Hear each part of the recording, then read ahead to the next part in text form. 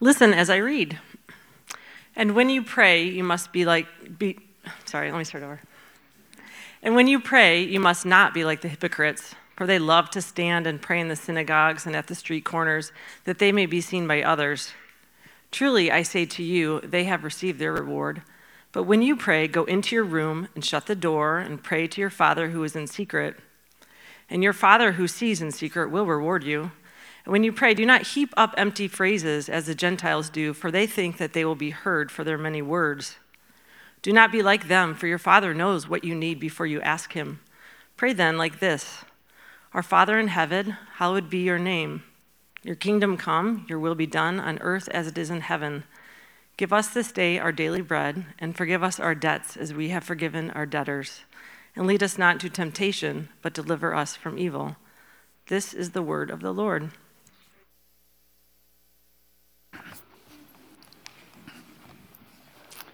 Thank you, Sarah. Peace be with you.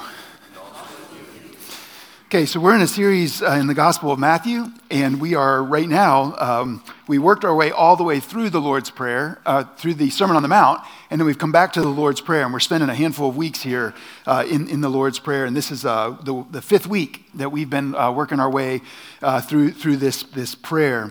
And what happened last week is we hit the midway point. Really, if you read commentaries or you see the structure of this prayer in Matthew chapter 6, last week we hit we kind of got to the middle of the prayer. And it is summarized by the phrase, on earth as it is in heaven. And so what we had is in the first couple phrases of the Lord's Prayer, there were some really significant ideas. And they were all ideas that were helping us, as Jesus is showing us how to pray. Jesus begins by orienting us upward, by informing us or showing us how to think about God, how to think about his rule and his reign on in the world. And so, starts off with that phrase that his name, hallowed be thy name. And that means that God's name would be set apart. And that idea of being set apart means that it's made central, that it's the most important thing, that it's regarded as unique. And so Jesus invites us into thinking about God's rule, God's work, God's person that way. Hallowed, set apart, essential. And I said many times, these things are all glued together because the next phrase then is your kingdom come. And this is a vision not of parameters and square miles. How big is your kingdom? It's much more the idea of kingship or rule or reign. And what Jesus wants us to think about is the fact that this kingship of God, this reign of God, that it would actually, God is already king of the world, but that it would actually permeate hearts and it would actually start to be lived out in the here and now. And then last week we saw the phrase, that your will be done. And we got to consider the ways in which that invites us to dream about a world in which God's will is actually being done, to be honest about the fact that will is actually not being done in our life or the world around us, and to have our hearts be honest about that, which means that we're going to have some brokenness that we're going to feel and some heaviness that we're going to feel. But then it's an invitation to a dream, it's an invitation to honesty, but then ultimately it's an invitation to trust. That if we have the audacity to say, your will be done, then what we're really saying is just like Jesus said in the garden, not my will, but your will. That ultimately it's saying, Jesus, God, I trust you. I trust you with my life. And that is easy to say and really hard to believe with your heart. But there's an idea there that until we can say, your will be done, we're never going to really know peace. And so then Jesus says, on earth as it is in heaven. And it's this sense in which it's like, God's name is hallowed in heaven. God's kingdom is in full in heaven. God's will is done in heaven. And so Jesus says what we're praying is that heavenly realm, all those realities that exist in the heavenly realm would show up here in full. And the great confidence that we have is that the trajectory of the story that we're in, that's exactly where it's headed. That God's rule and reign will be here in full. That God's name will be hallowed. That his will be done. And these are beautiful things for us to cling to and to long for and to wait for and to pray for. as Jesus says. There's a little movement. I don't want to get too sidetracked here, but there's one of the books on our book wall is by a guy named John Mark Comer, and he planted a church in Portland, and him and a group of churches have a little byline, and his church was in Portland, and so they said, in Portland as it is in heaven, instead of on earth as it is in heaven, in Portland as it is in heaven, or you could say in Traverse City as it is in heaven. And on the one hand, there's something beautifully creative about that language that I really like, and I appreciate the mentality behind that phrase. But there's a danger in that language. And the danger is that part of why Jesus is saying it the way he's saying it, he doesn't say in Jerusalem as in heaven, he says on earth as in heaven. So yeah, in Portland as in heaven, but just don't stay there. In Traverse City as in heaven, yeah, but just don't stay there. Like we are longing for it to be on earth as it is in heaven. For every square inch, for every human heart, for these realities to be impacting every square inch on the earth, on earth as it is in heaven. That's the first half. Now the second half, it moves from this orientation towards God, his rule and his reign, to our needs and our relationships. And so the rest of the weeks that we're in this prayer, we're going to be looking at these phrases where Jesus turns his attention more horizontal, where he's inviting this reality of what is it like to live on this earth? What is it like to navigate the dust of the earth? And so let's take a look at the first phrase of this second half. And you'll find that in Matthew chapter 6, and it's the whole verse 11. And it says, Jesus says, "Give us this day our daily bread." So we'll start off by considering what you need. What you need.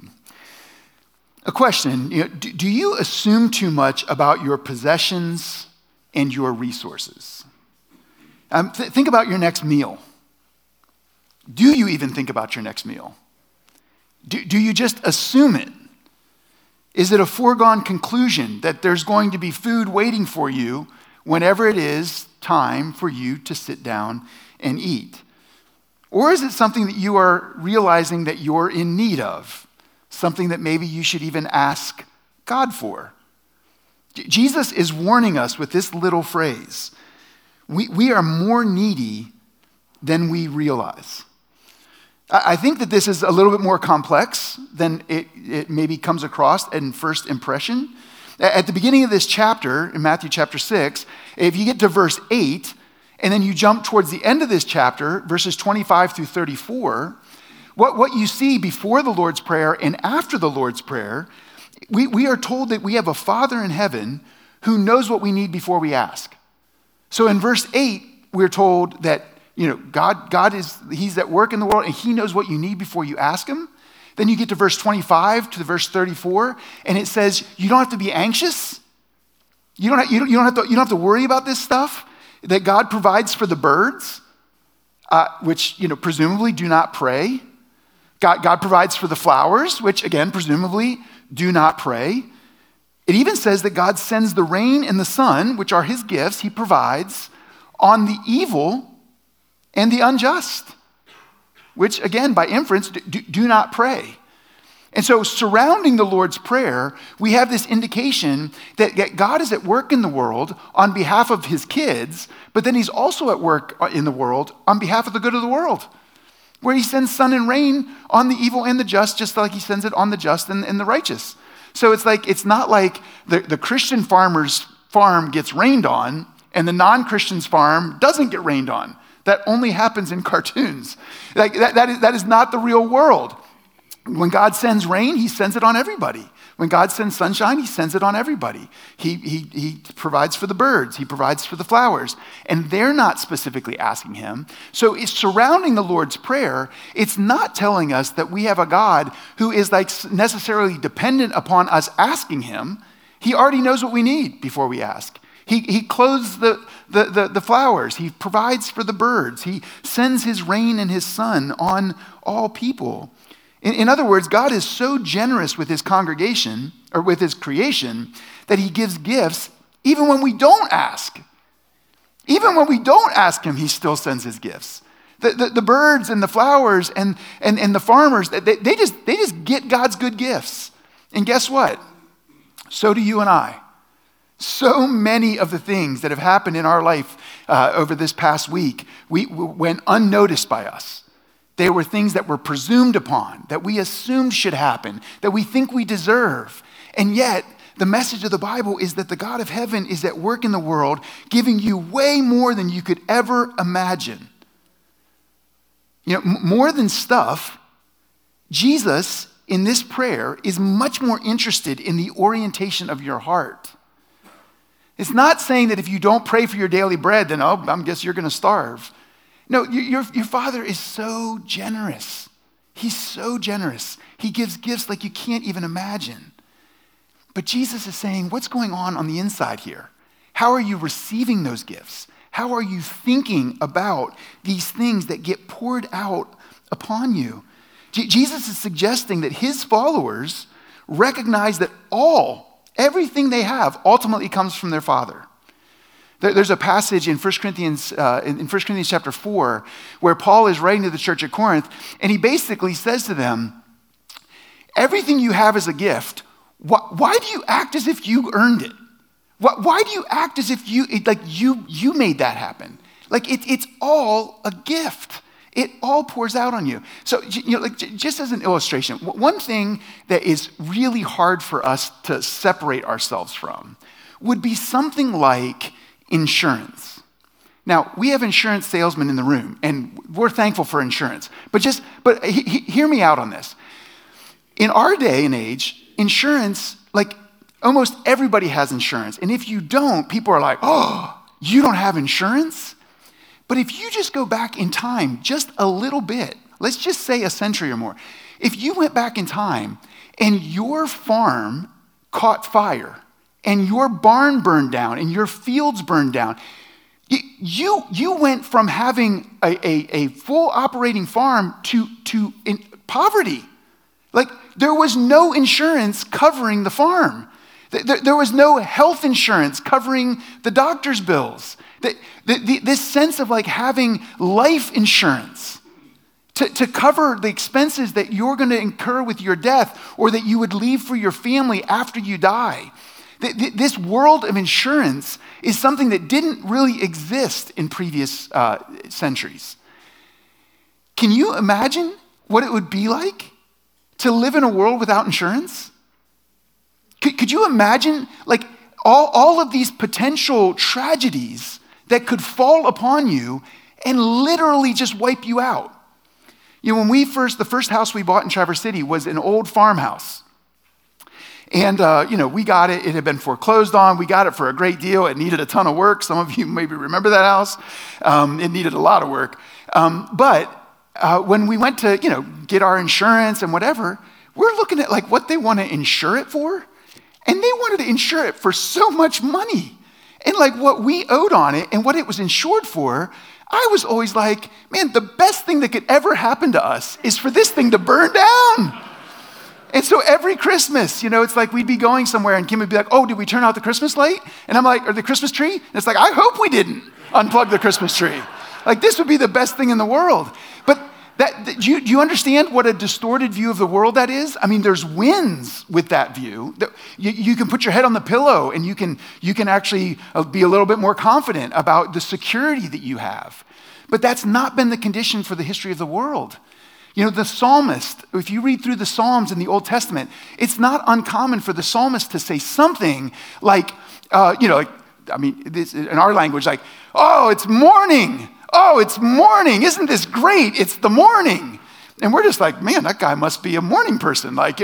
Listen, you know what he's saying? We didn't die. Nothing ate us through the night. No one raided our village and killed all of us. I don't know about you, but I don't think I've ever woken up in the morning and said, we survived the night. Nothing ate me last night. Nothing killed me last night. Maybe if you camp or something, but in your house, you're not thinking that in your house. And so this world of insurance has created for us a buffer around ourselves. Things like large savings accounts and digital savings accounts where even if your bank were to burn down, it doesn't burn your money down. We have security around us that can allure. It can be so alluring. It can be so like a false front that can create this world in which we're navigating, and we actually don't think that we're that needy. That we actually do have all of our stuff insured, and we do have our emergency savings fund, and then our long-term savings fund, and then our retirement funds, and we have all of this stuff all around us.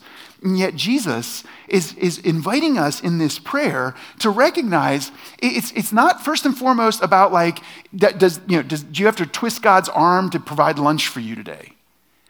But it's also not even just about like, how many resources do you have? It's actually trying to get down to a deeper level of how do you interact with what you have? What's your heart orientation towards what you have? To pray, give us this day our daily bread, that is meant to foster dependence and humility as we rightly recognize God's kindness to us. St. Augustine, he adds an intriguing idea to this phrase. He says that Jesus was referencing something he thinks like Proverbs 30:8 and 9. And in Proverbs chapter 30, verses 8 and 9, this is what the writer of Proverbs puts. Give me neither poverty nor riches. Feed me with food that is needful for me, lest I be full and deny you and say, who is the Lord? Or lest I be poor and steal and profane the name of my God. Proverbs 30 in the Old Testament, they're looking at the world and they're saying, here's what's going to happen. Here's wisdom. Like Proverbs is a wisdom book. And it's saying, I've looked around and here's what happens. If you have a ton, you conclude, who's the Lord? I don't need him. I got food in my fridge, and if that goes bad, I can buy more. So the writer of Proverbs says, yeah, I don't want that. And then he looks and says, but those who are in severe poverty, boy, they're tempted to steal. They're tempted to profane the name of God. And so the writer of Proverbs is looking and saying, I've observed the world, and here there's two ditches out there. One is to have too much and think I don't need God, and the other is to have too little and to blame God or to violate his good way. Augustine is saying that this phrase, give us this day our daily bread, is inviting us to boldly ask for God to provide what we need, but only to the level that is good for us. To have the audacity to do that. And in a world and in a culture that is addicted to consumption, that's a scandalous prayer. That we ask God not to give us too much and not to give us too little. In other words, this is a prayer for necessities, not luxuries. Maybe some of you are familiar with the author Yuval Harari. He's not a Christian. He wrote the book Sapiens. He's written several books. But in his book Sapiens, this is what he says. One of history's few, what he calls iron laws that do not change, is that luxuries tend to become necessities and to spawn new obligations. Once people get used to a certain luxury, they take it for granted. Then they begin to count on it. Finally, they reach a point where they can't live without it. Have you noticed this? As you grow older, how easily luxuries become necessities. Now look, some of the luxuries are good. Some of the luxuries are less good. And some of the luxuries are bad. And but we justify this movement in our life of necessities, or luxuries becoming necessities. We justify it with all sorts of reasons. But if we're not aware, the end result is that we just consume more and more and more and consume it on ourselves. Again, the wisdom writer in Proverbs 27 says that the eyes of man are never full. The eyes of man are never full. That means there's always a lust for more. That means no matter how much you get, that normalizes. This is what happens with drugs. This is what happens with alcohol. That as you drink it or as you take those drugs, you eventually, you get used to it. And then it's like, I need a little bit more to feel the hit. Well, this doesn't just happen with substances. It happens with our possessions. It happens with our resources. The amount of money that you used to make, it's just not enough anymore. And we're not talking about cost of living raises. We're talking about the desire for more. See, the life of Jesus, a Jesus follower, should be full of contentment and simplicity. Contentment, it comes from no longer needing your stuff to give you an identity. That you don't have to find your identity in that stuff. Like your identity's coming from somewhere else, and you don't need to have all this stuff to impress yourself or to impress other people or to make you feel secure. You realize that you're a child of God and your Father loves you, that he smiles at you, and he knows what you need before you ask. This can enable you to buy what you need instead of what advertisers tell you that you need. I think you know this, but U.S. companies spend hundreds of billions of dollars a year to try to make you discontent. That's what commercials are. That's what social media ads are. It's trying to tell you that the thing that you don't have is the thing that you need and convincing you to buy more. I went on a missions trip to Peru a few years ago with an electrician. And as we were on our trip, he was telling me that appliance makers, and this was 20 years ago almost, but he was telling me that appliance makers now make their appliances to last in the ballpark of 7 to 8 years. Where they used to make them, your grandparent might still have a fridge from like 1940 in their basement. They used to be like tanks. Now they last like 8 years. And this electrician said, here's why. It's not actually fully the appliance company's fault.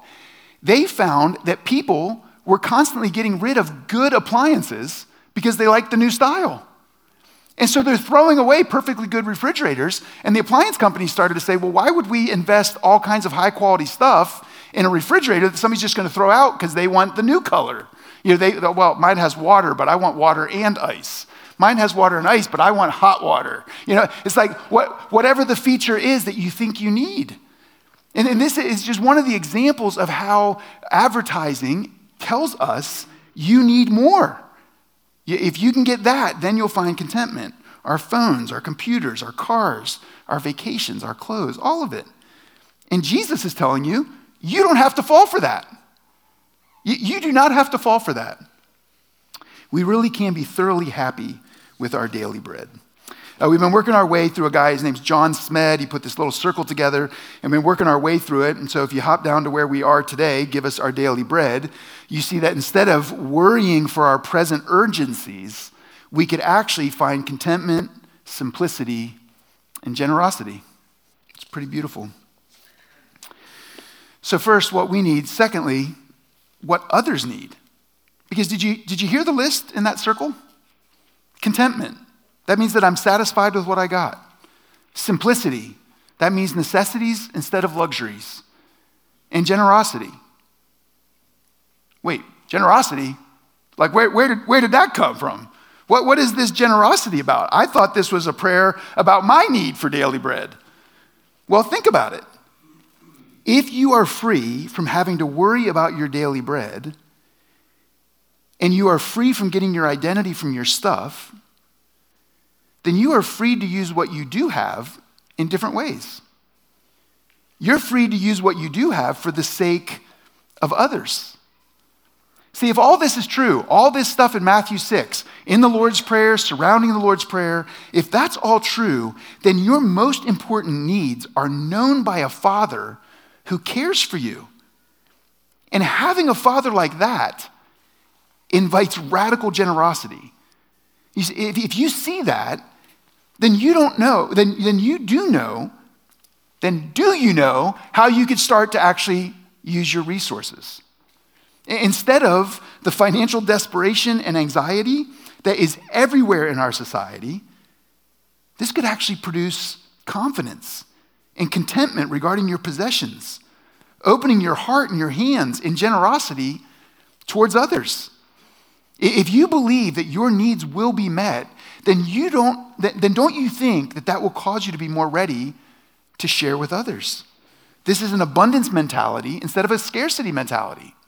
That you actually believe that you have a Father who knows what you need. And if that's true, then you can be more generous than you think you can be. You can actually open your hands and open your life and be part of helping others. And this has been the mark of Christians for the last 2,000 years. See, the Lord's Prayer should never produce apathy or passivity. I said this last week in regard to your will be done. When we pray your will be done, that's not saying just sit back and do nothing. Not at all. And the same thing here, when we ask God for our daily bread, that is not saying just sit on your recliner and wait, somebody will ring the doorbell and provide food for you. That's not what this is suggesting at all. The Lord's Prayer is not inviting apathy or passivity. Instead of apathy or passivity, it reorients the Christian to the fact that since we can be confident that our needs will be met, we can invest in helping other people's needs be met. That we can actually be part of seeing their daily bread be provided. Did you notice that when Jesus prays this prayer, he says, give us this day our daily bread? He doesn't say, give us this day my daily bread. Tim Keller, in his book on prayer, he just has a couple paragraphs on each of the phrases in the Lord's Prayer. But in his commentary on give us this day our daily bread, he elaborates on Martin Luther's thoughts on this part of the Lord's Prayer. And this is what he writes. To pray, give us, all the people of our land, that is, give us daily bread, is to pray against wanton exploitation in business, trade, and labor, which crushes the poor and deprives them of their daily bread. Ominously, he warns, this is Martin Luther, warns those who do injustice about the power of this petition. Let them be aware of the intercession of the church, and let them take care that this petition of the Lord's Prayer does not turn against them. So when Martin Luther reads, give us this day our daily bread, he sees this as a prayer for a prosperous and just social order that we get to be part of creating and maintaining. See, Martin Luther looks at this phrase and says, guess what? If the followers of Jesus all believed this phrase, we would create a much more just society. We would create a society where no one is lacking, where everyone, we got an eye out for each other, where we're caring for each other, where we're helping each other out, where nobody is taking it all. Even in the Old Testament, there's this instruction about how to harvest a field. And the instructions say, don't you harvest all the way to the corners. You leave the corners for the poor. And there's a sense there where it's actually saying, hey, businesses, don't take it all. Don't squeeze a market to where there's nothing left for anybody else except for the giant, except for the one. And I think you know this. There's like 4 or 5 companies that have more money than like nations. And Martin Luther's looking at this phrase and saying, man, the people of God wouldn't function like that. Not if they're praying this phrase. There would be a sense of our daily bread, that we actually get to be part of the answer to this prayer. We get to be a part of God's just and prosperous society that he wants to see fill the earth. The season of Lent is a time of fasting and prayer and almsgiving. Almsgiving means generosity towards the poor. One way to respond to the almsgiving is our mercy offering. And every year at Holy Week, we have a mercy offering. And that's just 6 weeks away. And as we lead up to that, we'll talk about it more and we'll share some of the ways that we've used our mercy funds over the last year. But some creative ways to think about that offering is if you gave $365, that would be equivalent to giving $1 to the poor a day for the year. If you gave $100 a month, that would be like giving $1,200 to the mercy fund. You could give a paycheck. You could give a lump sum. We invite you to be creative in how you participate in that. In the last few years, we've seen the generosity in that offering increase from this congregation, and it's exceeded $40,000 multiple times over the course of just that window where we invite you to participate in our mercy funds. And listen, here's what I want you to hear. When you give $1 to our general fund, you are giving $1 to the gospel work of Sojourn Church. That pays for our building, that pays for our salaries, that pays for our missions efforts, that pays for our ministries, that pays for all of that stuff. So you give $1, that's where it goes. When you give $1 to the Mercy Fund, 100% of that dollar goes to help those in need. It gets kept in a separate fund, and every dollar is distributed for that means. And so I love seeing our generosity towards that fund because that's exactly what we're trying to do. We're trying to say, hey, together, this is just one way, but hey, together, this enables us as a church to help those in need. And so we love our mercy offering, and we have been so thankful for it. But as amazing as that mercy offering has been, I want you to know something. It pales in comparison to the generosity that is on display from this congregation year round. I hear stories all the time of community groups bonding together to paint a bedroom or to fix a car or to pay for dental work or to buy groceries. And then if you take into account all of the volunteer hours that are offered from this congregation, and some of them, very few of them, we organize. The vast majority of the volunteer hours that are done by this congregation are not spoon-fed by our church. They're not organized by Sojourn. And part of that is we don't want to organize it. We don't want to spoon-feed it. Because what we want you to do is say, what is God tugging on your heart to do? Like if we organize everything, then yeah, we might have some great pictures and some really great stats to share about this event or that event at the annual meeting. But man, don't you love the picture more? Of saying, man, if you know of a situation or you've gone through a situation and there's an organization in our town, in our city that's trying to reach into that area, go serve with them. And we're trying to create margin in our church so you have time to do that. And we want to see you go do it. You heard Kathy Hackelman just share. Like our church organizes and does 1 week of Safe Harbor a year. And it's incredible. I love being part of it. I hope you're part of it. You can sign up right after the service. It's an incredible thing. But there are multiple people in our church who help with Safe Harbor throughout the year. And that's not because anybody in our church went to them and said, that's just them saying, man, I want to use my gifts to bless the homeless population, to be part of this story of caring for people who are in need. And so the Lord's Prayer, when we pray this phrase, give us this day our daily bread, that actually has something to say about our business practices. That has something to say about our generosity towards the poor with both our time and our money. It's a scandal.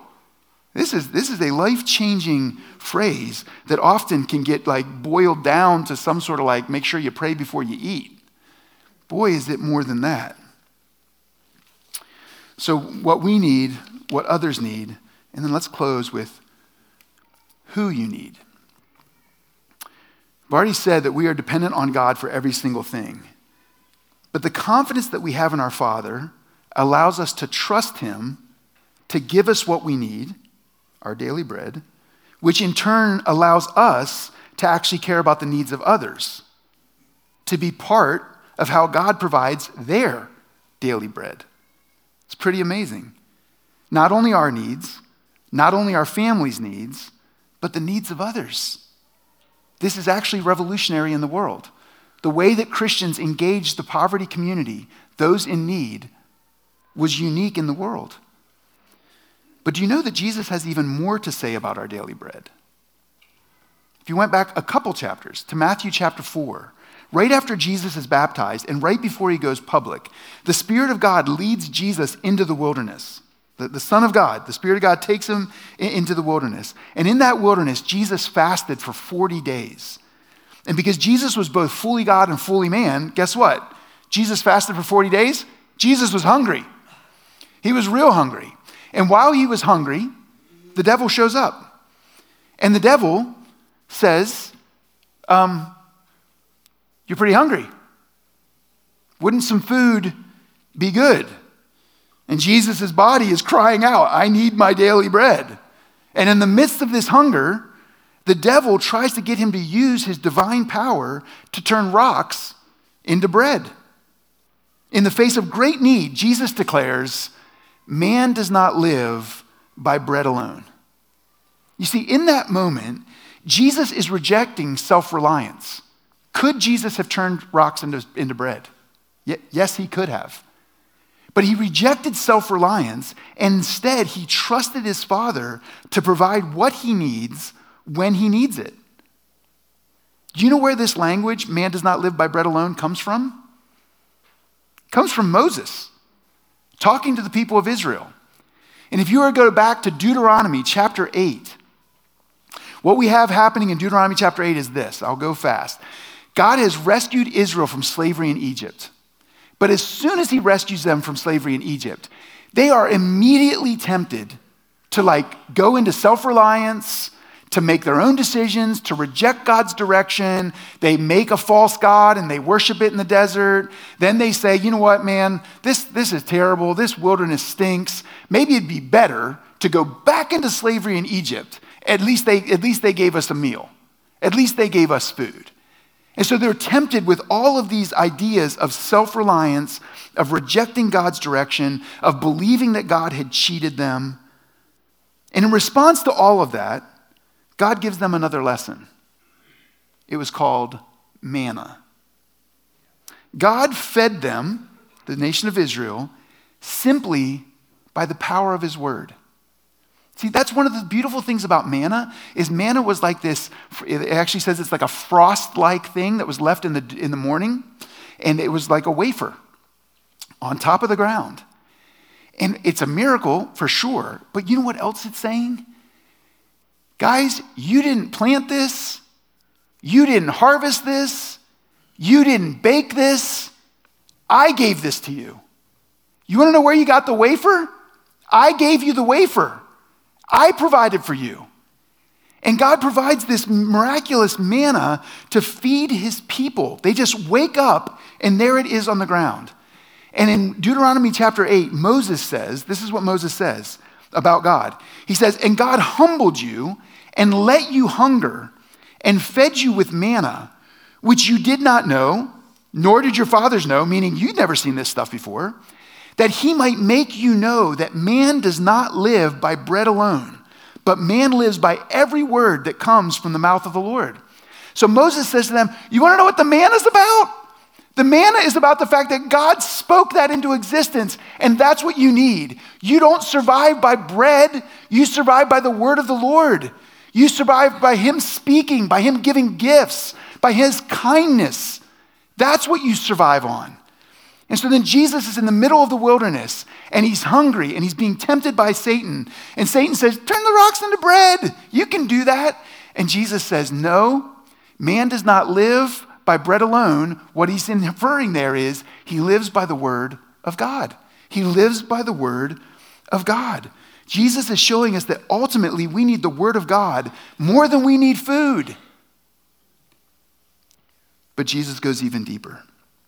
If we were to change Gospels and hop over to John chapter 5, Jesus has this conversation with the Pharisees. And in John chapter 5, this is not uncommon. Jesus is butting heads with the Pharisees. And in the middle of John chapter 5, Jesus says to them, he's like, you know what, guys? You study the Bible like crazy. You have Bible studies so many times a week, and you've memorized so many verses, and you know it backwards and forwards, and you're like so committed to studying the Bible. But you refuse to turn to me.